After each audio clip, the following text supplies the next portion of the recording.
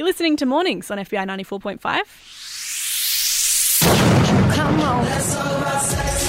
Joining me is our resident relationships counsellor and sexual therapist, Tanya Coons. Welcome. Hey, Bridie, morning. Thanks for having me. You're welcome. Last fortnight on Let's Talk About Sex, we talked about why relationships are under a lot of pressure in this modern age with sort of digital platforms offering this out-of-reach romance and making it easy to feel like we're missing out on something and start questioning our relationships, and also making it easier to cheat on our partners.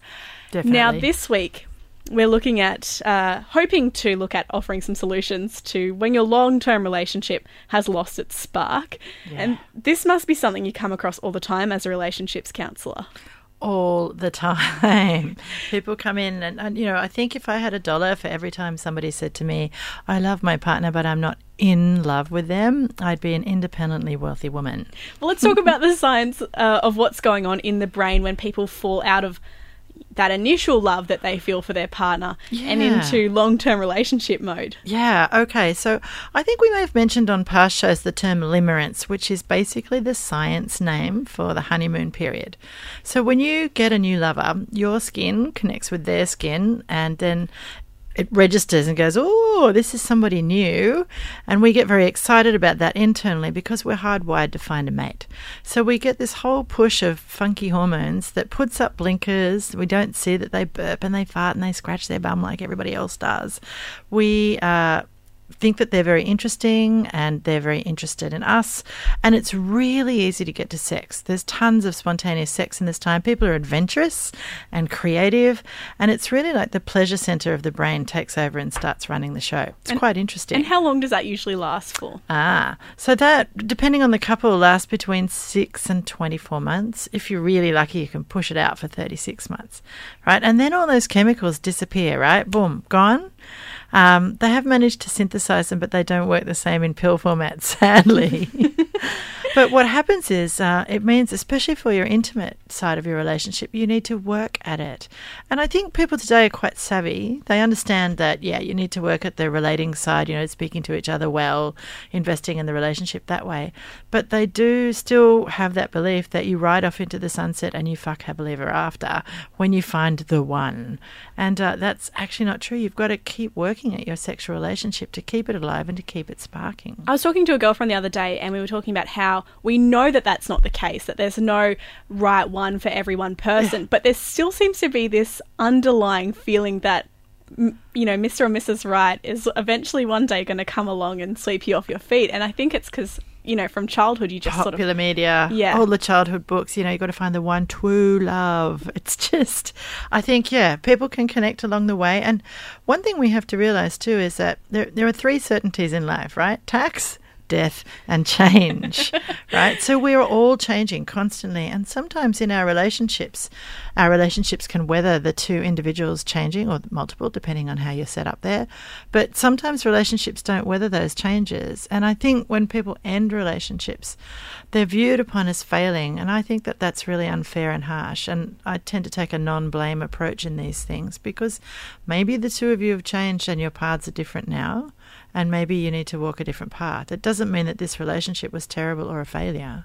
So what have you got to do to keep your long-term relationship feeling good? Prioritize it. I think that's really important. Also, sort of coming back to that desire, understanding that you have that honeymoon period, right? And then I think what we're sold in the media is that we should have this spontaneous desire, this lusty, get on my loins, rah, I'm so hot, and we should be ripping each other's clothes off all the time. But as we progress into the relationship, the mundanities of life can get in the way. We're working hard, we're trying to buy property or having babies or juggling jobs or studying, doing all these things that make life a whole lot less sexy. So sometimes desire is not this, rah, I want to rip your clothes off, but it's a response to, oh my, you just gave me a foot rub and I think you're just so lovely right now. Let's go upstairs and get it on, or you help me doing something that I really appreciate. Or, wow, I was sitting here reading a book and you nuzzled my neck and okay, let's go. Right, so that's called responsive desire. And I think often I'll meet couples where one person has spontaneous desire. It's said that 70% of men identify as having spontaneous desire, right? So they can be turned on really quickly and aroused. But when it comes to people with vulvas, not so much. It's really a switch in the head that needs to go off. And our desire is about 75% subjective, which means it's all about what's going on around us. So if the dog just threw up on the carpet and we're worried about our tax return and the boss has been a shit at work today, chances are we're not feeling very sexy. Yes. Now tell me a little bit about prioritising your relationship. What does that look like? Okay. So it means I always encourage people to make their relationship their number one priority. And by that, I don't mean let's sit around and stare into each other's eyes for 8 hours a day. Not that, not at all. But taking 10 minutes here and 5 minutes there, checking in with each other, making sure that you're talking to each other like lovers. Like the lovers don't want to know about the bills and who's taking the kids places. They want to know, how was your day? Is your mum still talking to you after you had that fight? What are you excited about doing on the weekend? Did you get that promotion at work? That's the lovers talk. So being interested in each other, because it's very easy to be busy and not listen. Yeah. This is kind of sounds a little bit like work, the kind of work you don't have to do in the first months of your relationship. I think that's it, and I think some people find that a drag because it's very heady to have all that really pleasurable, lusty hormone stuff going on and having the pleasure centre of your brain running it. But think about this, Bridie. Imagine you've got a beautiful garden that you like to sit in every day and you enjoy it. You have to do a little bit of work to keep that garden going, don't you? You've got to water it when there's no water restrictions on. You need to maybe once or twice a year do some pruning. Got to get in there and make sure it's not too weedy. And, occasionally you've got to put some fertilizer down. And I think that's the stuff that you need to do with your relationship, because what happens to the garden if you don't do those things? It goes back to the earth, right? And it's the same with your relationship. It's about making sure that we're in tune and attuned to each other. Well, right? And the physical side too, this is what people forget, right? When the limerence goes away, you actually need to work at prioritising sex because suddenly it's harder to get to. So it's not necessarily making appointments to have sex, like Wednesday at 5:30 we're going to have sex. A lot of people find that really difficult. Yet a lot of couples are really challenged with trying to find the time to hang out with each other and be romantic or be sexual. So I sort of say, why don't you plan to be spontaneous, right? Which is putting some things in your week that are lovely things to do with each other that you wouldn't do with your best friend. So it might be like taking a bath together or having a shower, or this week I'm going to massage you and next week you can massage me. And these things are lovely and connective if we do them on their own. But if we get a little bit jiggy from that, it's an easier step to get to being romantic or sexual than it is from, hey babe, how was your day? Right? Does that make sense? Yes. You're listening to my chat with Tanya Koens. Let's talk about sex. We are talking about how to keep the spark alive in a long-term relationship. I'm hoping that I'm a better girlfriend than I am a gardener, because I just leave that to my housemates. Up next, we're going to be chatting to what you can do if you feel like your spark is well and truly, gone. Your garden has been let to, it's gone to seed. Right after this track from Hatchie, it's Obsessed. And you can join us on 0409 945 945. Get in touch on the text line. Ask questions of Tanya. You're on Mornings. You're on Let's Talk About Sex. You're on Mornings, FBI 94.5. We're talking about when you're not obsessed with your partner anymore in a long-term relationship. I'm joined by relationships counsellor and sexual therapist Tanya Koens, our pleasure activist. Here on here Mornings. I am. Now, Carla texted in and said, I really miss how we used to kiss when we first started dating. I hear that one a lot as well. And I think people get out of the routine of kissing each other. And, one of the favourite things I give to people for homework when they come to me for couples counselling is to give each other a 6-second kiss when they say hello and when they say goodbye. And I usually then am very quiet and I count my fingers off till 6. And I'm counting up to 6 now to see how long that It's takes. quite a while. You can accomplish a lot. And this is not, okay, let's have a game of tonsil hockey. It's not that, right? It could be that you lean in and just linger over each other's lips. Or you could nibble all the way from your lips up to your ear and back again. You could nuzzle that person's neck. You could grab their butt and pull them in tighter. Right? It's about intention. You're creating intention. And I've seen research done that when people did this, it's research from the States, their sex lives improved exponentially 1 week of doing it because they hadn't been used to it. And it kind of gets the juices flowing and gets you used to sort of thinking and feeling sexy again. That's homework for everyone who's in a long-term relationship listening. 6-second kisses on hello and goodbye with your partner. Absolutely. Now, for people who feel like the spark is well and truly gone, they feel like they haven't put enough energy into it, and we're going to get into how to know when it's time to actually let go of the relationship in a second, but for people who feel like it's, you know, it's on its deathbed and it needs that sort of revival jolt.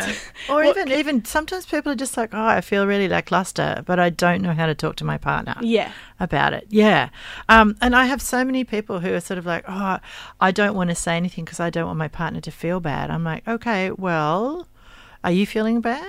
And they're like, yeah. And I'm like, well, it's a problem that affects both of you. And I think you'll find your partner's a lot more resilient than you think. And it's the way you talk about it, right? So there's nothing wrong with routine sex. I think a lot of people think, oh, our sex life's really dull. We do X, Y, Z, and then it's all over, Red Rover, and, you know, we shake hands and say, I'll see you here next week, right? But if that's what's okay, great. But sex... It needs to be enjoyed by both people, right? But sex isn't something that should be tolerated or endured. And I think a lot of people, when they get into routine or when they get into obligation, start to put up with things. And that's when it becomes really terrible for both people because, you know, you can tell when your partner's not there, right? So talking about it, right? You've got to talk about what you hope for in your terms of connection, and frequency, the things that you'd like to try or do, the amount of time you'd like to spend on your intimate connection. Right. And you said before it's how you talk about it. Oh, so much. So let's don't give a sort of critique when you're still naked and sweaty and just be like, well, that didn't go well and I didn't like this and that's not working for me, right? That's not very helpful and it's not great for your partner's ego. But it is okay to say, hey, listen, you know, I've been thinking about our intimate life and I'd really like a chance for the two of us to sit down and have a really open conversation that's not about getting people in trouble or blaming them, but exploring what is possible.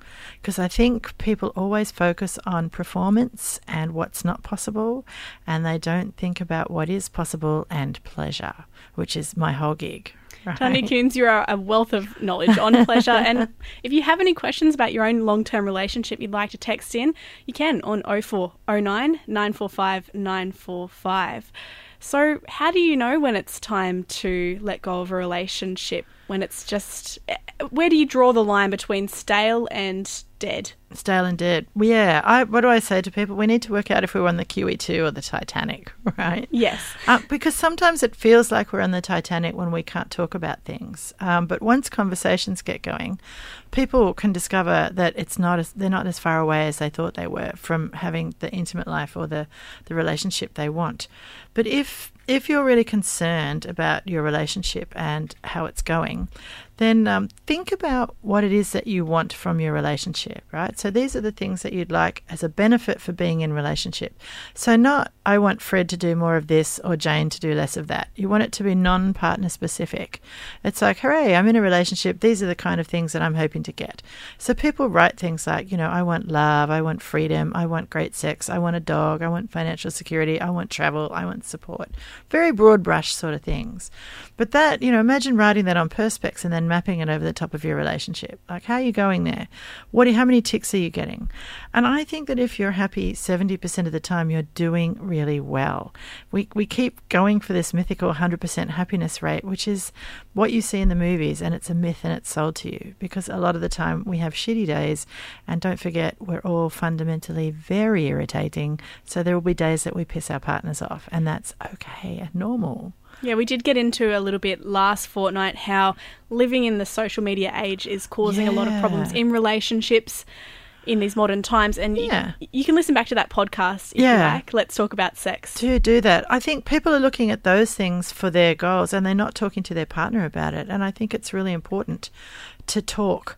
And to look at the things that you can do together, you know. So what are the roadblocks? For example, if we're not getting to sex, what do you think's getting in the way? Could it be, are we co-sleeping? Are we, you know, trying to have sex when we go to bed at night and we're so exhausted? Do we not have any time on the weekends? Are we having a lot of stress at the moment? Because that will flatline your libido. So talking about things. And then a way to see how much stretch there is to talk about it and ask each other to answer the questions twice. Once for an ideal world and once for a good enough world. So an ideal world is where we don't have things interfering and getting in the way. And a good enough world is, I need this to survive, right? Can you give an example of how that conversation might go? Yeah, so it's this happened in my rooms. It was quite funny, actually. So it's like, how often would you like to be having sex, right? So in an ideal world, this was a married couple, and the guy said, I would like it every day. Ideal world. And then in a good enough world, he said once a week.